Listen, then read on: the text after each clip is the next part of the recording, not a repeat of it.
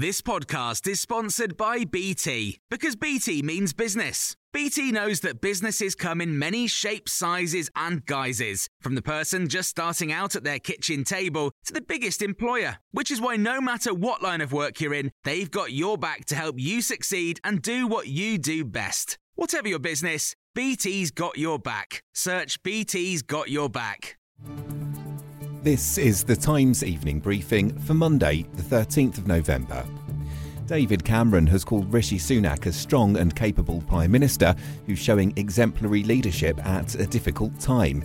The former PM has been made Foreign Secretary in a reshuffle triggered by Mr Sunak's decision to sack Suella Braverman from the Home Office. He's also been given a peerage. Former Conservative Deputy Prime Minister Lord Heseltine has called it an excellent decision, but he says he's not sure it'll be enough to win back voters, turning their backs on the Tories. It will be extremely difficult, if possible at all, to deliver rising living standards in time to persuade the British people that change is not in their interests. And I'm afraid that is the underlying background to every government change that I've seen. David Cameron has replaced James Cleverly, who's now the Home Secretary. The reshuffle has also seen Steve Barclay move from the Department of Health to take up the role of Environment Secretary following the resignation of Therese Coffey.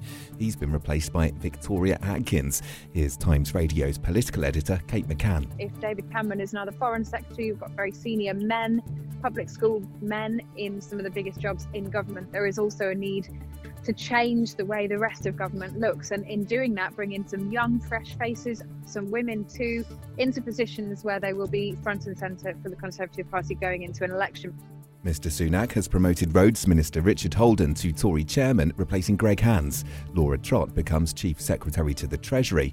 Rachel McLean has been sacked as Housing Minister.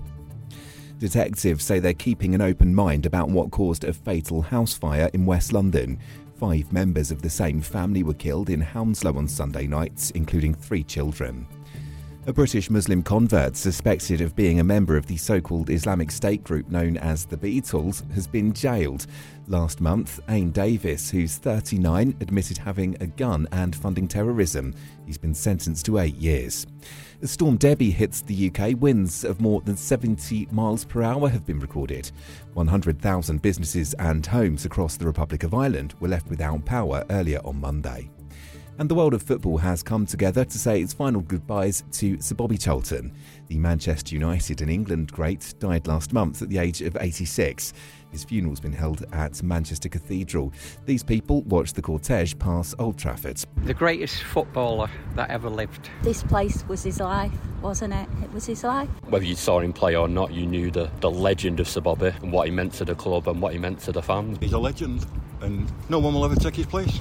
For more on these stories throughout the day and night, head to Times Radio.